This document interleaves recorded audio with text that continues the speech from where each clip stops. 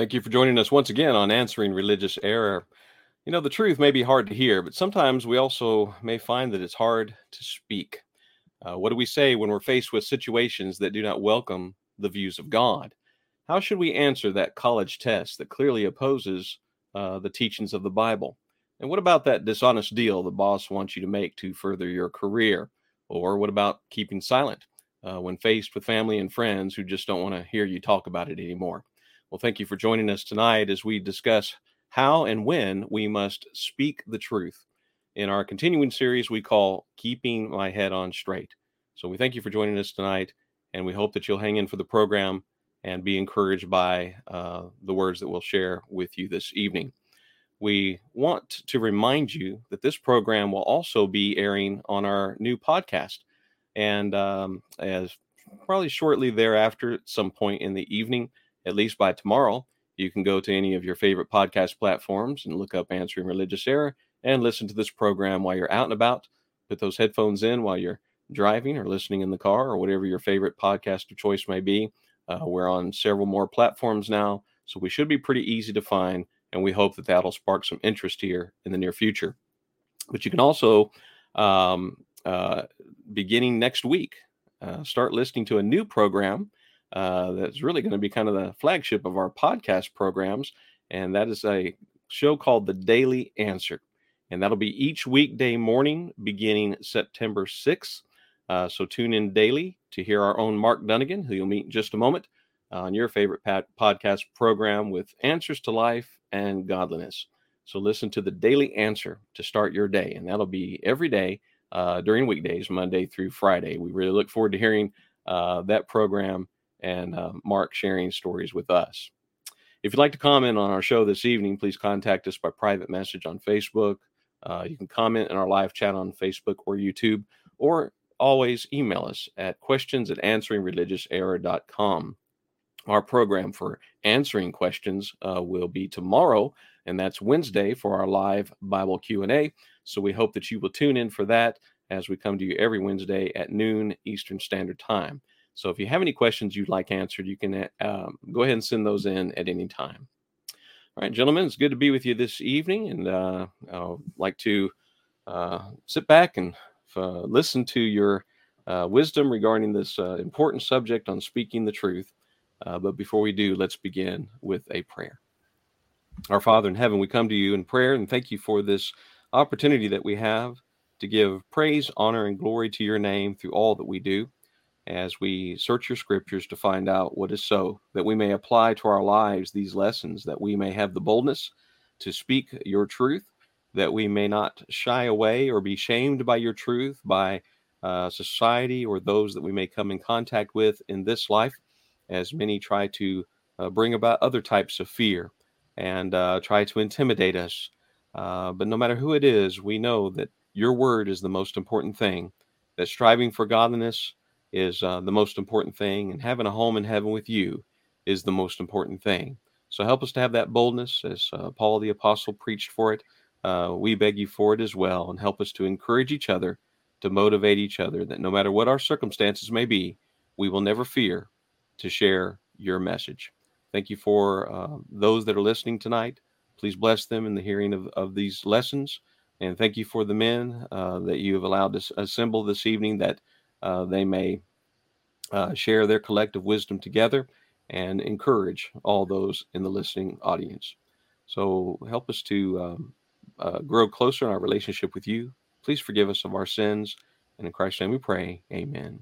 Amen. All right, Brother Mark Dunnigan, start us off. Chris, good to be on the show tonight here in Central Oregon in Bend. Preach for the church in Bend on Sunday, and be praying for the Christians over here. There's probably not another congregation within 150 miles plus of this group, so it's definitely needed over here.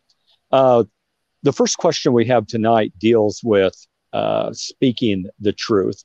And if you'd bring that up, Chris, as far as, do I really need to speak the truth in at all times in every situation? John 8:32, Jesus said, if we abide in his word, we'll be his disciples, we'll know the truth, and the truth will make us free. So definitely knowing the truth frees us. I think we would agree that doing the truth frees us. Seems like that speaking the truth would free us as well. I think of Ephesians 4:25. Therefore, laying aside falsehood, speak truth, each one of you with his neighbor. Uh, I want to start off this section, Chris, and then let the other guys jump in. Is that I'm impressed with Jesus on this topic of that he never hesitated to speak the truth. But it's interesting, Chris, when people would ask Jesus a question, he did not always immediately answer it. There are times that he said, well, wait a minute, I got a question for you. And if they didn't answer his question honestly or refused to, then it looks like that Jesus says, I have no obligation to answer your question if you're not going to be honest. And I don't know, I think sometimes we might jump into things too quickly in the sense somebody says, well, what about this? And I think we have good motivations. We want to give an answer. We know the answer, but people sometimes need to work for the answer.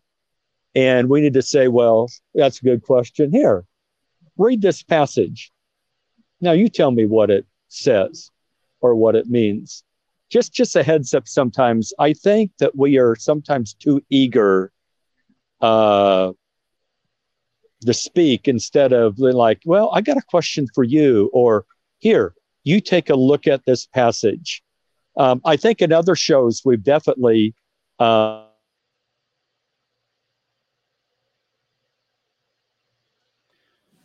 Mark, I don't know if you can hear us. There's been a couple times that before the show, you froze up on us a little bit, and this may be one of those cases. So if you can jump back in, if you can hear us, we'll wait for you. But in the meantime, let's go ahead and give some other thoughts in regard to this. Gentlemen, what are some of your thoughts? Do I really have to speak the truth at all times? Is there a time that maybe we shouldn't speak? What are some of your thoughts? Terry, I think you're muted. Okay. Yeah, I was thinking of Ecclesiastes 3 in verse 7 that says, there is a time to keep silence and a time to speak. Meaning that, no, if you're saying speak the truth at all times, I'd say, no, you're running your mouth too much. Sometimes you need to just sit back and listen and be silent. So yes, there's a time for silence. And then you have James chapter 1 telling us that we need to be slow to speak and quick to hear. So those are two passages that say, no, you don't have to always be talking and getting your viewpoint across to other people. There's time for you to listen, see what you can say after you've assessed the situation better. Sometimes it's a matter of being wise to listen and evaluate before you say something that you know is not going to be accepted in this arrangement. And if you know this is a person that's not open to truth and is not open to what you're going to have to say, because they pretty well know what you stand for anyway. And there's a time just to say, well, if you're open, I'd be glad to study with you, or I'd be glad to talk with you further about this. But if there's not an openness there, there's no obligation to force a person to listen to us anyway. I don't see Jesus doing that. In every case, I see Jesus coming to people who came to hear him.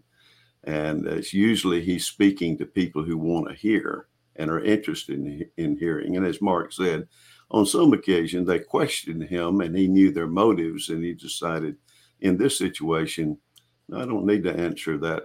I don't need to answer them immediately.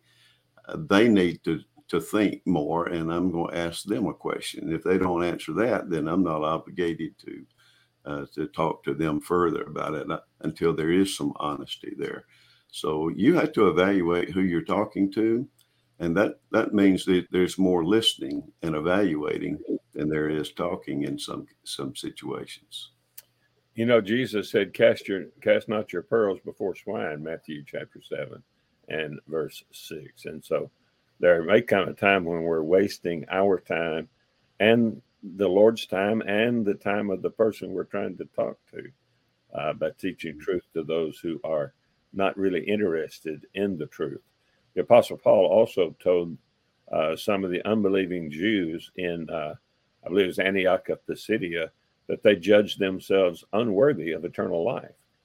And likewise, people can judge themselves unworthy of the truth. And I believe everybody's worthy of the truth until they judge themselves unworthy of it. They have a right to the truth, and we have an obligation to speak the truth, so long as there is a love for the truth and a willingness, such as the Berean Jews had to search the scriptures daily to see whether those things are true. As Mark said earlier, there may be times when it's better for us just not to speak the truth, just as Jesus did not always speak the truth. Not that he ever lied. We should never lie. But sometimes it's best not to give a person the truth, especially if we're pretty sure they're going to try to use the truth, mock the truth, and use the truth against us, which is what Jesus' enemies were always doing. What Mark brought up earlier in Ephesians chapter 4, and what Bob and Terry have said is very good, but I want to look at more the idea about being deceitful or dishonest. We feel sometimes pressured to do that, and when the question asks, speaking the truth at all times, might for someone open the door to say, well, maybe there are times in which I don't have to be truthful about who I am or what I'm doing, that I could maybe say something that would be less than honest. And of course, that brings up what we've often called situation ethics, that the situation may demand, I feel, that I would be less than honest. I might even have to say a bold-faced lie to protect myself or to protect my family or to protect a grade, as we'll talk about in school or in college. We may be doing something or presenting ourselves a certain way. It's a real problem online. I just got done preaching a couple sermons on social media, and it's a real problem for people who put up false profiles online. They present themselves with different names, different character, and they act differently than they would if they knew someone else was around that knew them. And that's just being dishonest. That's not being truthful about who you are. And there's a reason for that. They do that so that they can act in certain ways and not be judged by those who would know who they are. And that's not good at all. And so we have to be very, very careful, knowing that Christians are to always present themselves truly as who they are. We're not to be deceitful or dishonest people. And we shouldn't feel pressure to be deceitful to others about who we are or what we believe. As Bob and Terry pointed out, it's not necessary that we have to say something all the time. We could just keep our mouth shut. We don't have to answer every question that's given to us. We don't have to offer everything that we know about a situation to somebody who doesn't need to know all the details about that. But what we need to do, if the situation demands it, is present ourselves as who we are and to speak truthfully, especially, as Peter said, if we're asked concerning the hope that is within us, we need to be very truthful about telling people the reason for our faith. And we don't want to be intimidated. We don't want to be scared. We don't want to be evasive in any way. We need to be upfront as to what we believe. And I think that's the thrust of what we're talking about tonight, is fighting against intimidation and pressure to be less than truthful about who we are or what we believe. And a Christian needs to be bold, not intimidated or scared. And one of our viewers makes a good comment too in Zechariah 8:16. These are the things you shall do. Speak each man the truth to his neighbor. Give judgment in your gates for truth, justice, and peace. And when we think about the things that we do say, well, they need to be meaningful and poignant. And there is a time and a place, as has already been mentioned, as we know that Peter says in 1 Peter 4:11, if any man speaks, let him speak as the oracles of God. And so, there's a time and a place for that as well. Paul the Apostle talked about, I think it was to the Ephesian church, I've preached to you the whole counsel of God. And so we don't want to withhold the truth in any way as well.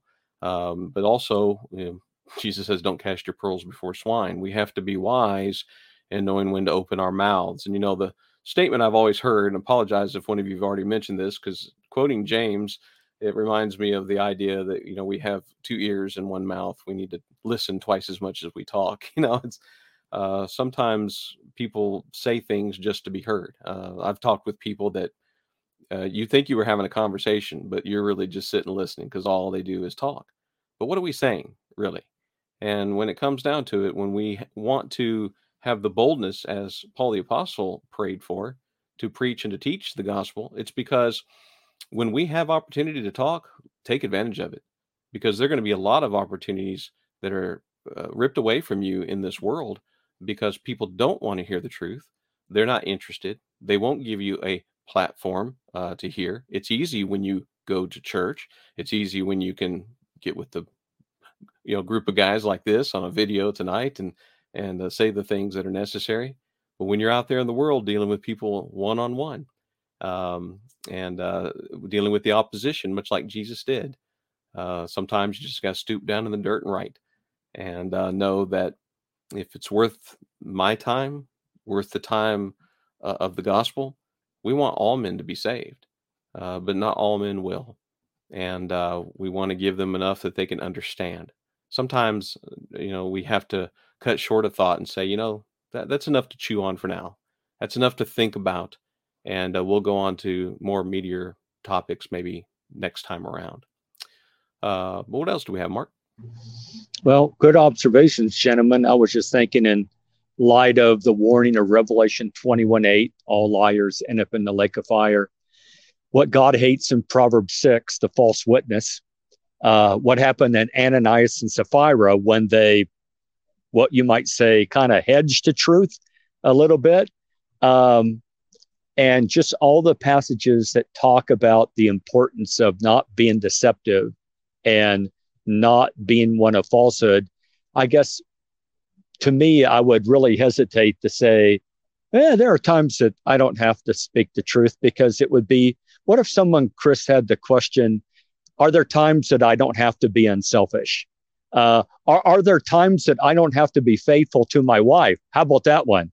I think it's dangerous. I think it's dangerous when we feel that there are situations in life where we don't have to be honest.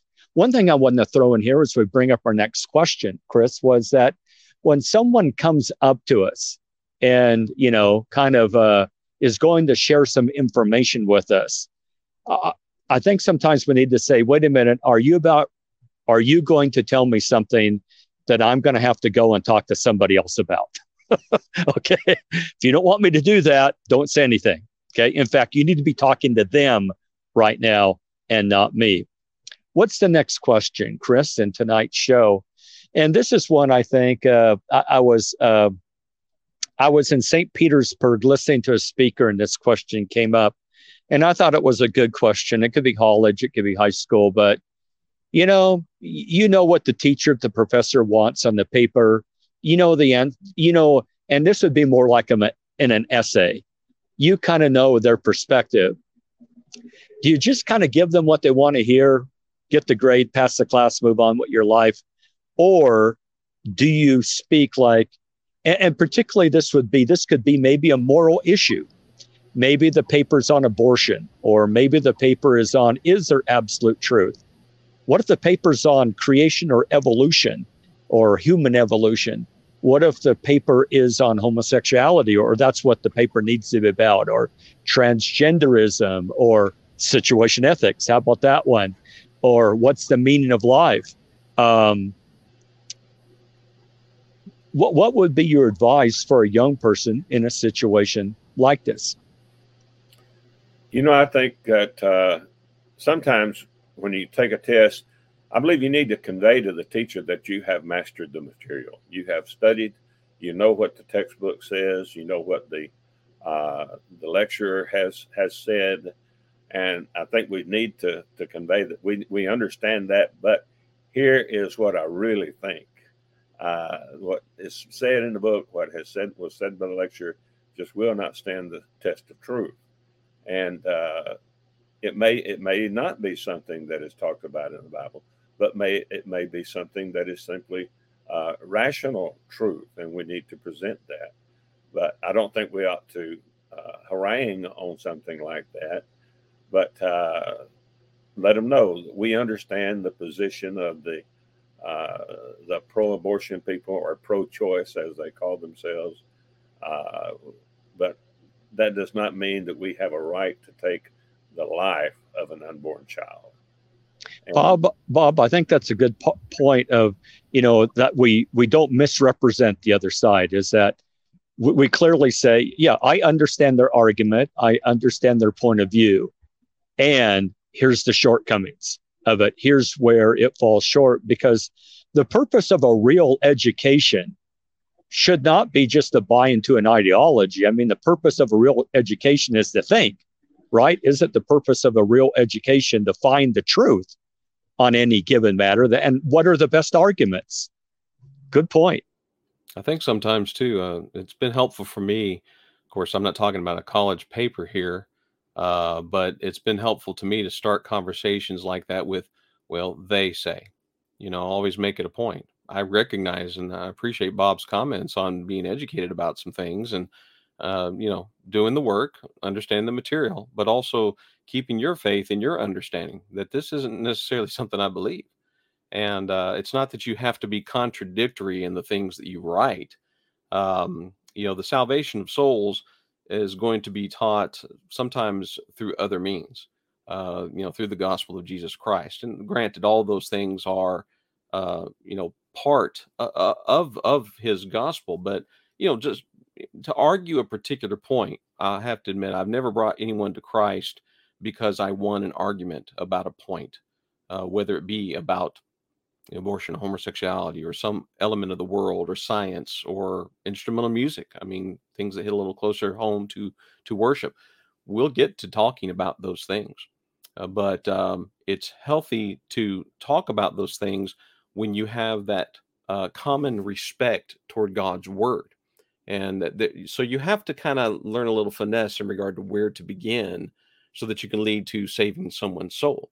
But if you're dealing with everyday circumstance, like we talked about at the beginning of the program, sometimes some arguments aren't worth arguing. We do not have to live our lives in debate mode. And some people thrive on it. But I find most loving Christians really don't, or they shouldn't. What are some other thoughts, Terry, Mark? One additional thing I had, Chris, was that when you write your paper, write it well. Craft your words, which I think is really, really important. Terry, what thoughts do you have? Well, I'm getting a lot of feedback here for some reason, but you can always talk to your teacher personally and say, I'm going to give what the question is asking for according to what the textbook has said. But I hope you understand, I don't necessarily agree with what the textbook says. And as long as this is what is taught, without giving any acknowledgement that what is taught is actually true.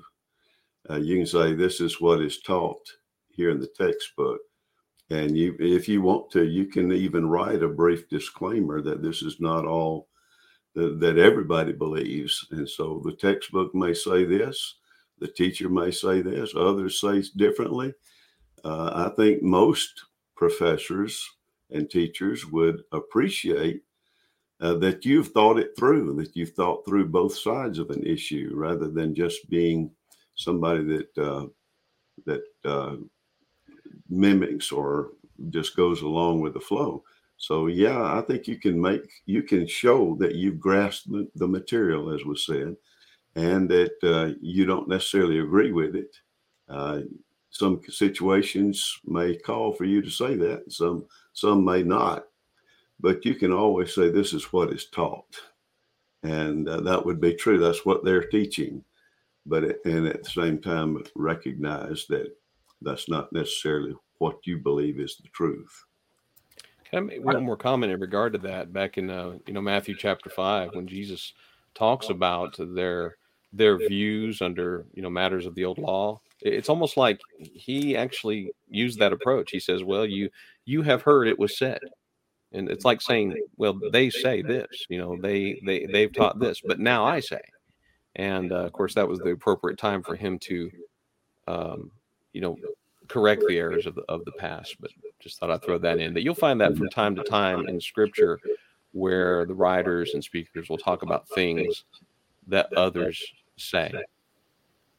When I was in college, church, we have a lot of feedback, so somebody might need to mute until we can rectify that. A minute ago, and I still heard it, but okay. I don't hear it now.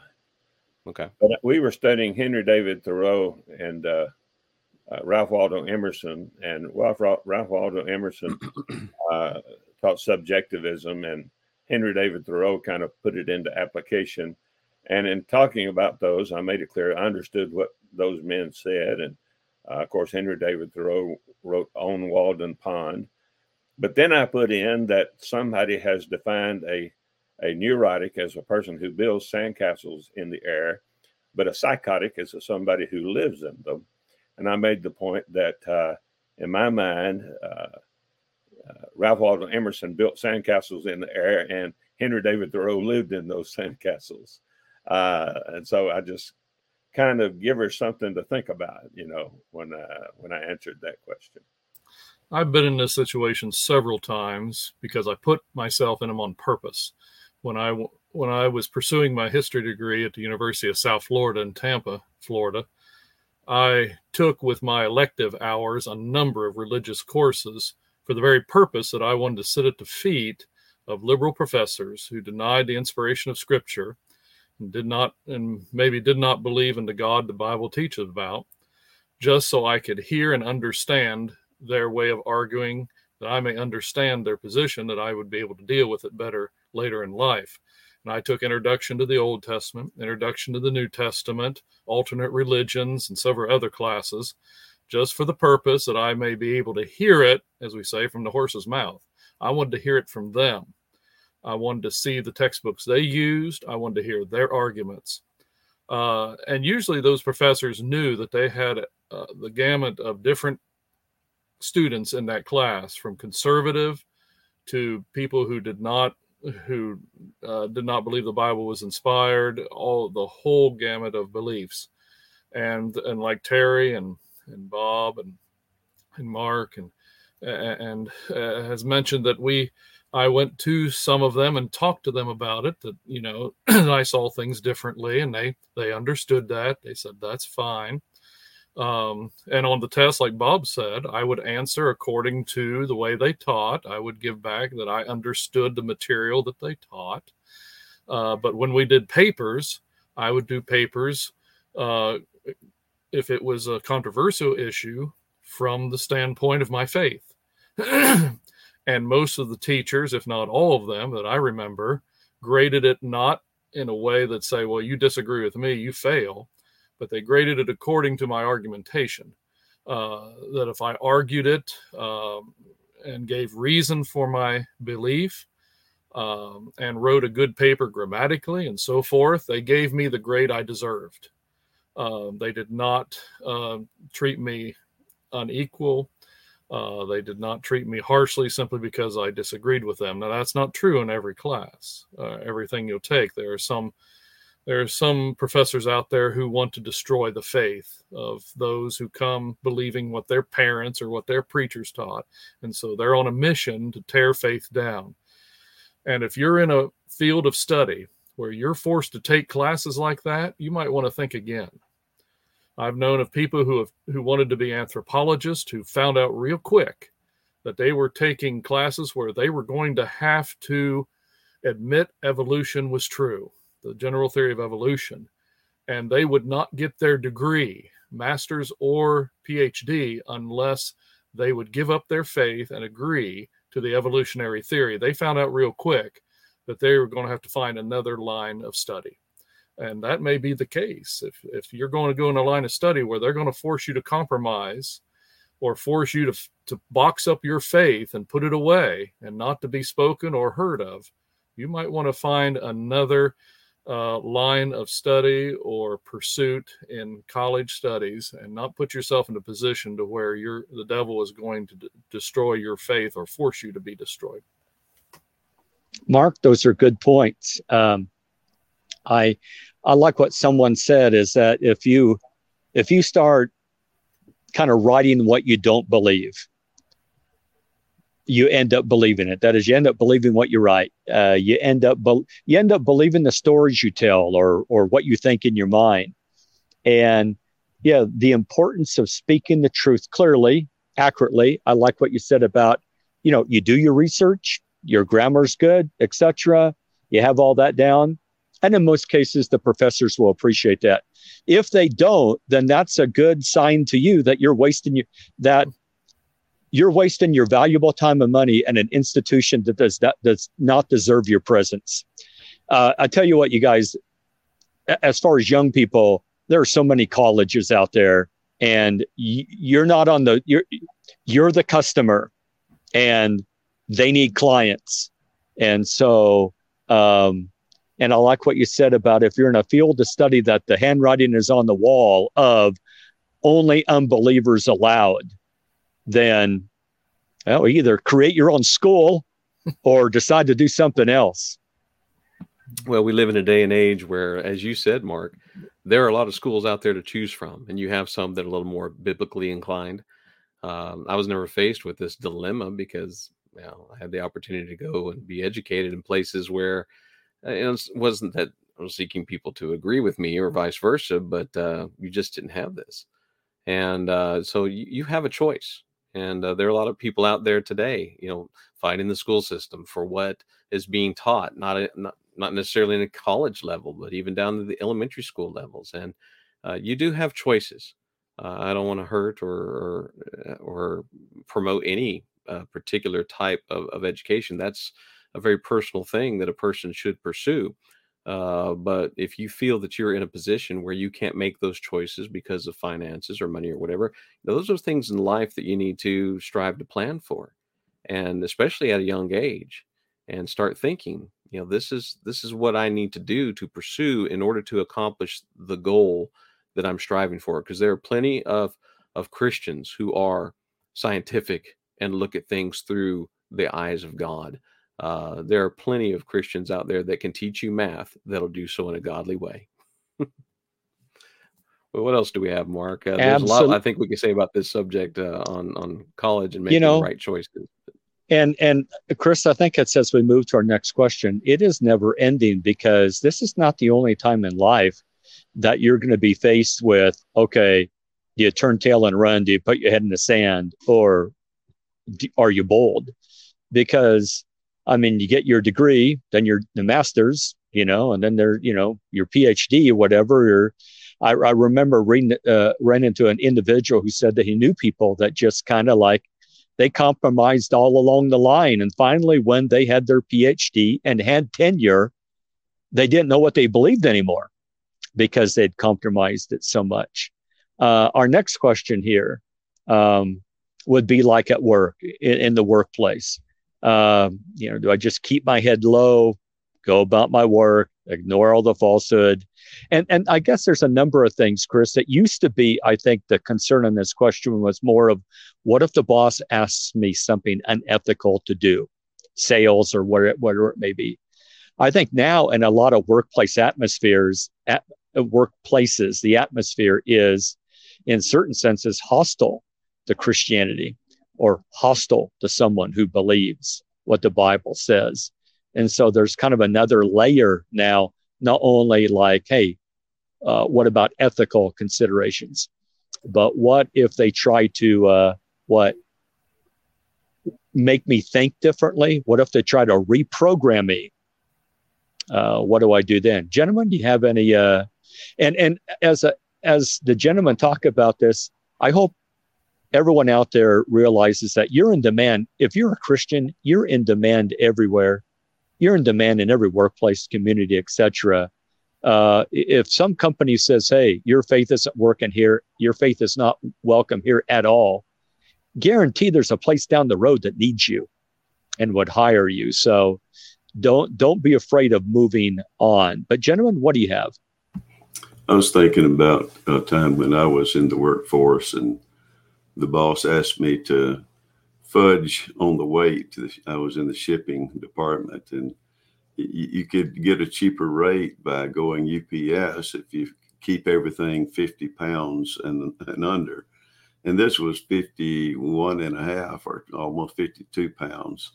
So that way you had to ship it the freight line, which is more expensive. And she asked me, why don't you just put 50 on there? And I said, well, it's not 50. It's 52. And so she was asked, well, you can just put it that way. And I said, no, I can't.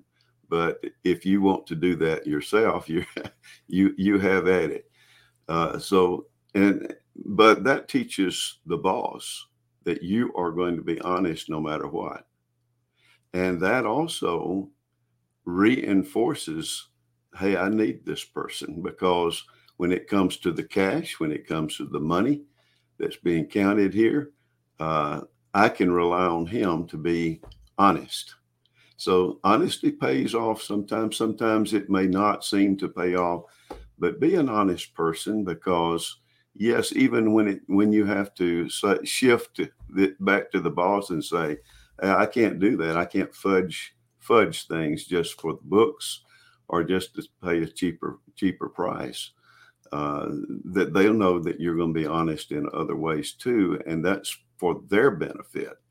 They don't want to hire somebody they can't trust, and so you think about it that way. That more companies would much rather have an honest person than to have a bunch of people they can't trust at all. And so you just got to hold your guns of honesty and stick with it. So at work, the question here is, do I keep my head low and ignore all the falsehood? Well, I would say it depends. You've got to look for your opportunities. You're not the sheriff of every falsehood that's being circulated in the workforce. That's not your job. If you have opportunity to correct something, do so.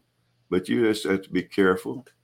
Take one issue at a time and one thing at a time. And is it your business, or are you trying to nose into something that has not been made your business, and where they really are not wanting your opinion on anything? They're shouting or telling each other falsehoods. So I don't think you're the sheriff and you have to go act like the sheriff, and you've got to correct everything that you hear that is wrong that people say. But at the same time, if you have an opportunity to straighten something out, then do so. Stand for the truth. Don't compromise the truth. But you're not the person that is hired to go around correcting everybody. There's an awful lot of drama in workplaces. I hear it from my children. I hear it from my brethren. You're dealing with a lot of different personalities, people who come from a lot of different backgrounds, a lot of different opinions on religion, politics, everything like that. And like Terry said, you can get yourself mixed up in that drama and lose a job real quick. You've got to respect the rules of the workplace. There's a time to talk about those things. If somebody wants to have your opinion about that, there's a place and time for that. But there's also a place where, you can interfere with your job as a worker. And the Lord expects you to do your job the very best that you're to do. We're to work not to be seen of men, but we're to work for the Lord. And so we need to do the very best possible job we can do and not create drama, not cause other problems. But when we do have an opportunity, like Terry said, we need to be able to be a good example. Someone has questions. They may know that we go to church. They may know that we're religious, that we're a Christian. They may not be religious. They may be a Muslim. They may be a Hindu or something like that. And they get curious about, well, what do you think about this? Or what do you think about that? Or what about the president did this? Or this rule was passed in our state. we need to take opportunity to say, well, here's some thoughts for you. Or I follow what the Bible says, but I believe Bible is the word of the one and living God. And just small things like that can pique their curiosity and lead to more opportunities. When I worked at Sears Outlet back when I was in college, I didn't have a problem with the boss. He was a member of the church, so I was all right there. But I had workers. I had a lady who was a Jehovah's Witness who liked to talk to everybody, and so she came to talk with me, and we exchanged letters back and forth about Jehovah's Witness doctrine. And I even went and visited one of the meetings that they have at the first time I'd ever been at one of their meetings. And you try to influence people for good, but you do that on your time and respect where you have to work. One other example is my daughter works part-time for a restaurant that shall remain nameless, but they recently, within the last year or two, began serving alcoholic beverages. And they told the servers, now when you go and they're getting things out of the menu, you push that. Do you want a beer? Do you want this? Do you want that? My daughter told her boss, I will not do that. I am not going to encourage them to do it. If they order it, fine, I'll bring it to them, but I'm not going to encourage them because it's a big money seller. It's expensive, and so they wanted to push it. She said, I will not. And they understood that. My daughter's pretty hard-headed, so they're not going to fight her. But you stand up and be bold and let it be known where your line is. They'll either respect it or, like Terry said, maybe need to find another job. I think Mark said that too. That's an excellent point, because that's the one thing that people often don't do is stand up for themselves. I mean, people of the world stand up for themselves. Sinners stand up for themselves for their rights. As Christians, we have rights. You can go to the workplace and go talk to your boss. Be reasonable. Be respectful toward him. And what you'll find is that you can work out, say, times of service. You don't have to work every Sunday morning when you're worshiping God. I remember going for a job interview, and in fact, I think I mentioned this earlier. It was the marina when I lived in Florida, and I remember telling the fellow I wanted to work, but I said, well, I can't work on Sundays. I get a break in the afternoon. I went in the morning and in the evening. And he says, well, that's just not going to work for me. So I said, okay. And I walked away. And as I walked away, he said, wait a minute. And he called me back. He says, what if you came in like 1 to 5? I'm like, I can do that. And we worked it out. And I really enjoyed my time there. And he was respectful toward me and my beliefs. But we got off on that was the foot we got off on at that point from the very beginning. I had another job working in a lumber yard one time, and I remember getting my new gloves on, and I was excited, and I was just hauling lumber, from one bin to the next, and had these couple rough looking guys come around the corner and say, what are you doing? I said, well, I'm working. And they said, you need to slow it down. You're making us look bad. And I said, well, I'm just doing my job. I wasn't trying to be arrogant about it, but over time, I remember going out of the hot Florida sun, and I was the one that ended up being promoted into the nice air-conditioned building and didn't have to haul lumber anymore, whereas these guys are still out there breaking their backs. So I just kind of look at that as a sign of, if you apply yourself to a good work ethic, you will be blessed, and even people of the world will recognize that in you. The Bible says as much, that those that live a godly life, you're going to be respected. And you want those kind of people working for you. And yes, there will always be people that won't like you. But when it comes down to it, you need to start off on the right foot and say, this is who I am. If you don't want to hire me, fine. But don't just try to get a job and then later on, pull the quote Christian card on them, because they won't appreciate that. They'll look at that as being sneaky or hypocritical. And then the next thing you know, you're caught between a rock and a hard place. So start with that. A couple of comments that our viewers have made, and I'll go ahead and mention, if no one else knows, remember that God knows. That's a good statement. We understand that sometimes when it comes to work ethic and how we get paid, getting paid under the table is often an excuse not to pay taxes. Those are some things that our viewers are observing in the workplace as well. What else do we have? Well, we just lost Mark again. I'm sorry about I think that. Bob has a comment. Let me Okay, say, Bob. getting back to what Terry said about his employer asking him to lie for her. People need to know we're trustworthy.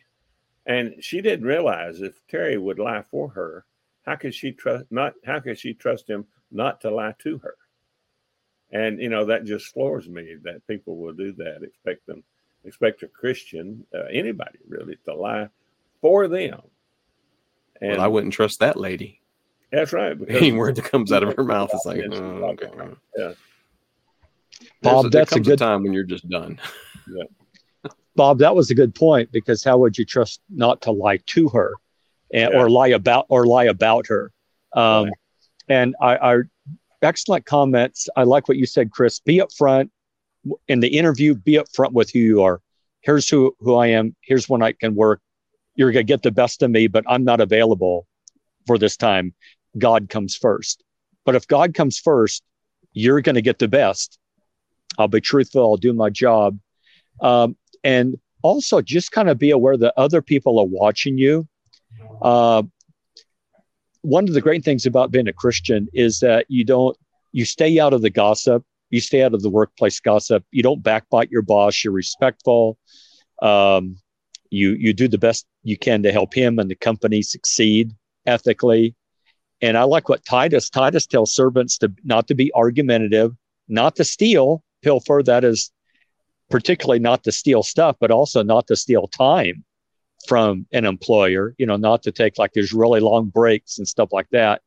And usually what I find, Chris, is that people that are Christians and hard workers is that when other individuals in the company are having like marital problems, the people they go to is that Christian, because the Christian is not having those sort of problems in their own life. The thing on honesty with Terry, I like what someone said. I don't want my dentist having a Corvette. Or my accountant. I don't want my accountant drive around in a Corvette. I want him driving in a Camry. And I thought, that makes me feel a lot better. Like, I want the guy who's frugal and wise with his money, etc., handling my money. But Chris, what's the next question that we have? I believe our final question for the evening is, and this would be in reference to if your children are not believers or if they're not faithful and there's grandkids, and they said, hey, don't want you talking about God to the grandkids. And if you do, you can't come over or whatever. What do you do in a difficult situation like that? And with the work one, Chris, I'm just reminded of Joseph. Joseph found favor in the eyes of Potiphar. Joseph found favor in the eyes of the chief jailer. And Daniel was the same way. Good guys can get ahead in the world. Don't buy the devil's lie that you can't.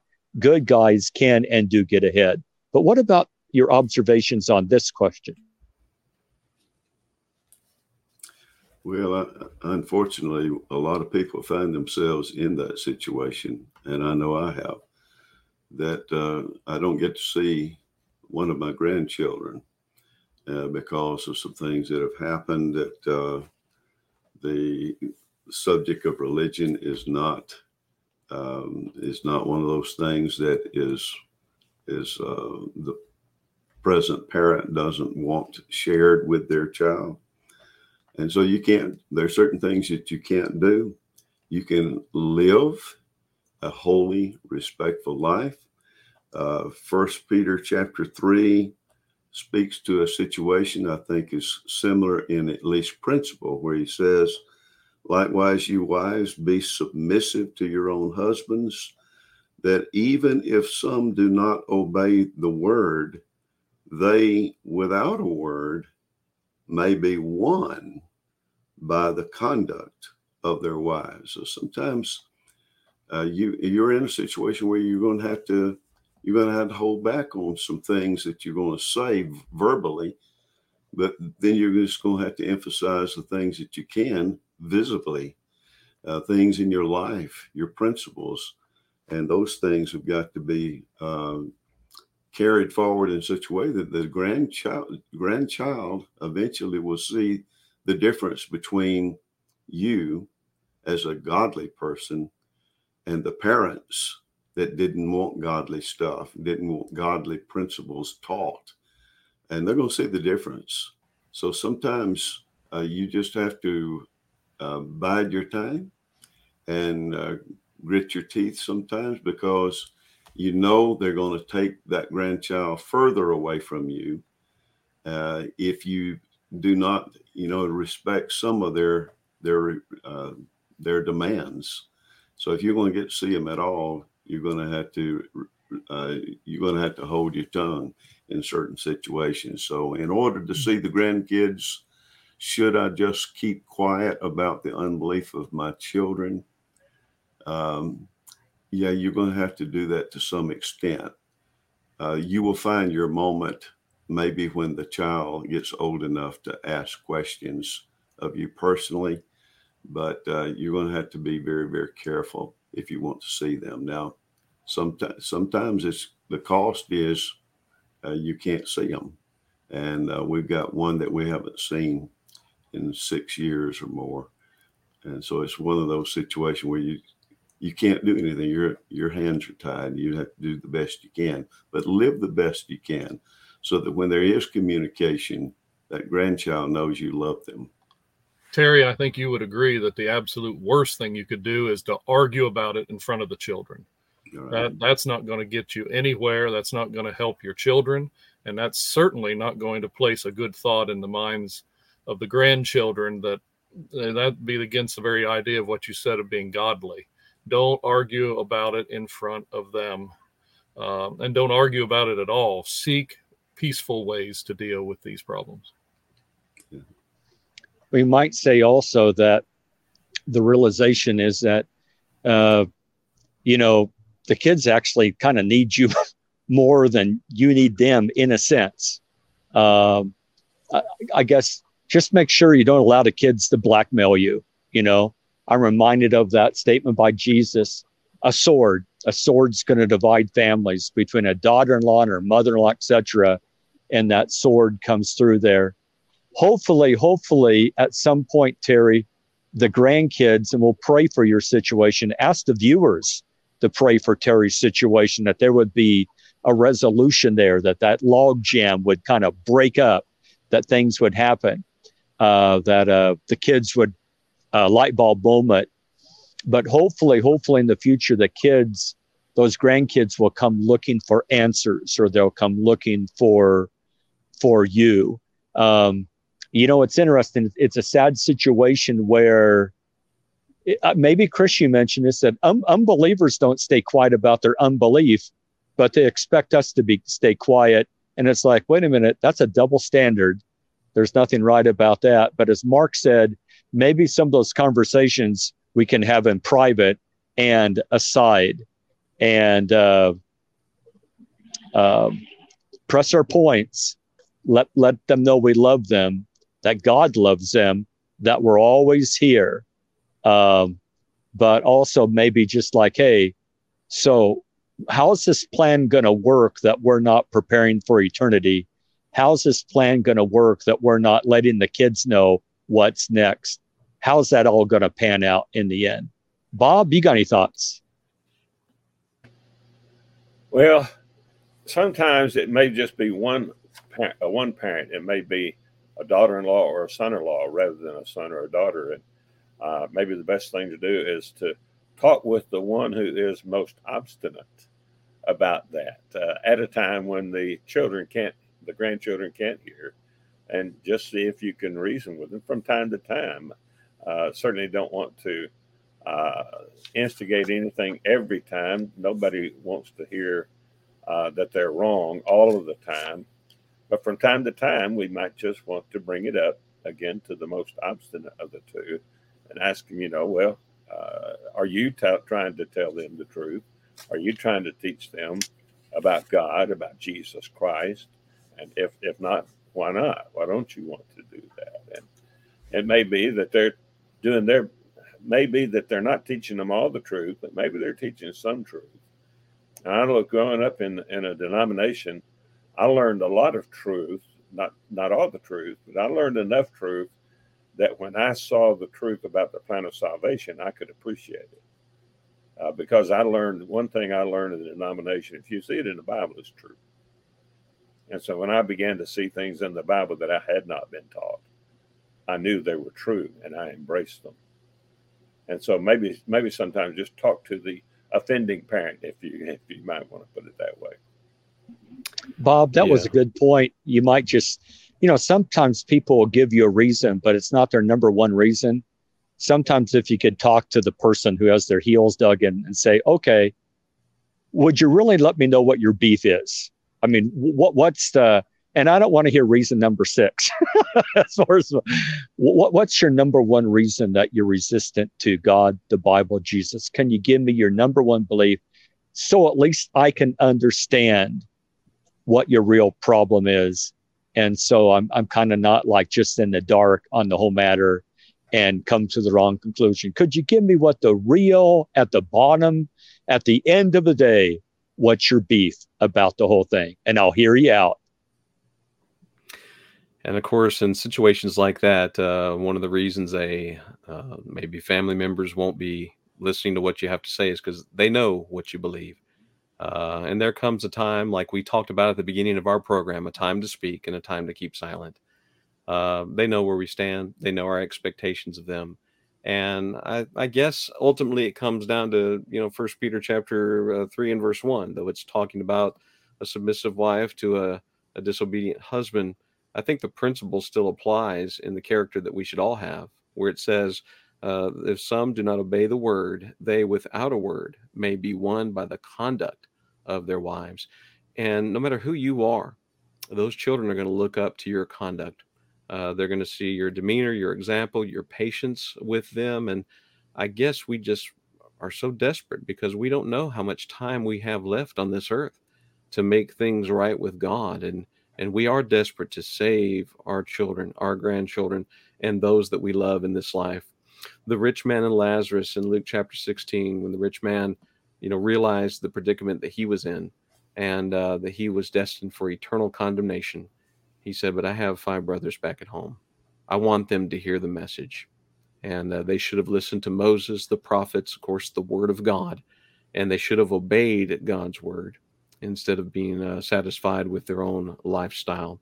And so those are important lessons of warning for us and lessons to show that you need to live as a Christian, behave as a Christian, and those that want to be right with God, they're going to see your example and they're either going to follow it or, unfortunately and sadly and heartbreakingly, they may not. But all we can do is try. We do our part. God will do his. And then people will make those choices. Any last comments before we wrap up our program this evening? It's been a wonderful study. Appreciate the thoughts of all of you guys tonight. Chris, and it's just one of those things over the years, Chris, by your attendance, by your Bible reading, etc.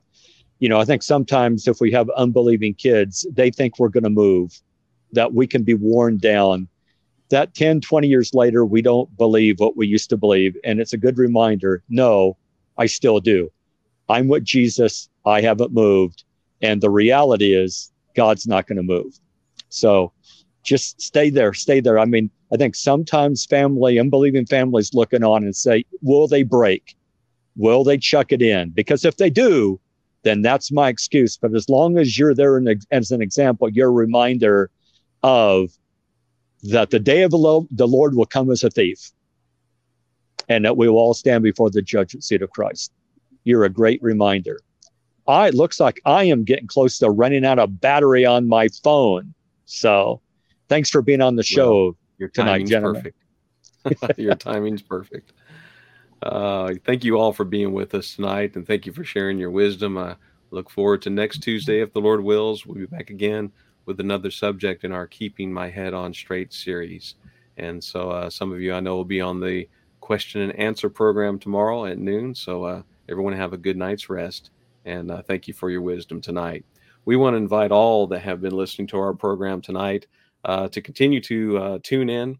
We've had some great comments tonight. We haven't been able to answer everyone in the chat, but a lot of people have been able to read those on Facebook as well as YouTube. And so we're thankful for the comments, whether we commented on them or not.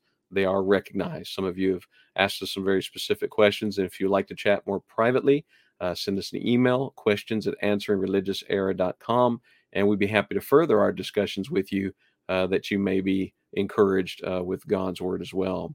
We want to encourage you, though, to also listen to some other programs that are happening throughout the week. Our own brother Bob Myhan, who is with us tonight, has his program on Monday evenings at 8 o'clock p.m. Eastern Standard Time, and that show is called Bob's Bible Basics. You can find it on YouTube and Facebook. And then there's a show for women, by women on Thursdays called Older Women Likewise. If you'll join those ladies of faith in their discussions of God's word from a woman's perspective, Thursdays at 8 p.m. Eastern Standard Time as well. And as we've been talking about, you need to get ready. We have this Daily Answer podcast that's coming soon. More specifically, next September 6th. It's almost a new month on us, September 6th, 2022. You can start tuning in early that morning and listen for the Daily Answer podcast. And you've heard Brother Bart Dunnigan tonight share his knowledge with you, and he's going to enlighten us with a few things. So looking forward to that every day. And I believe that'll start on Tuesday, the day after Labor Day. And you'll catch his program every weekday. So tune in for that. The Daily Answer podcast on pretty much all the mainstream podcast platforms, as well as this program, the Question and Answer program, and other programs that you can tune into to listen to after they air. So later tonight, perhaps first thing in the morning, you'll be able to hear this program and just brush up a little bit on some of the things that we've talked about. So as we said, we're thankful for the presence of everyone tonight. Thank you for joining us. And we hope to see you next time. Join us tomorrow for the live Bible Q&A at 12 noon. And if you'd like to be a part of that program, again, go ahead and ask your questions at questions@answeringreligiousera.com. And so have a great week. We'll see you next time right here on Answering Religious Era.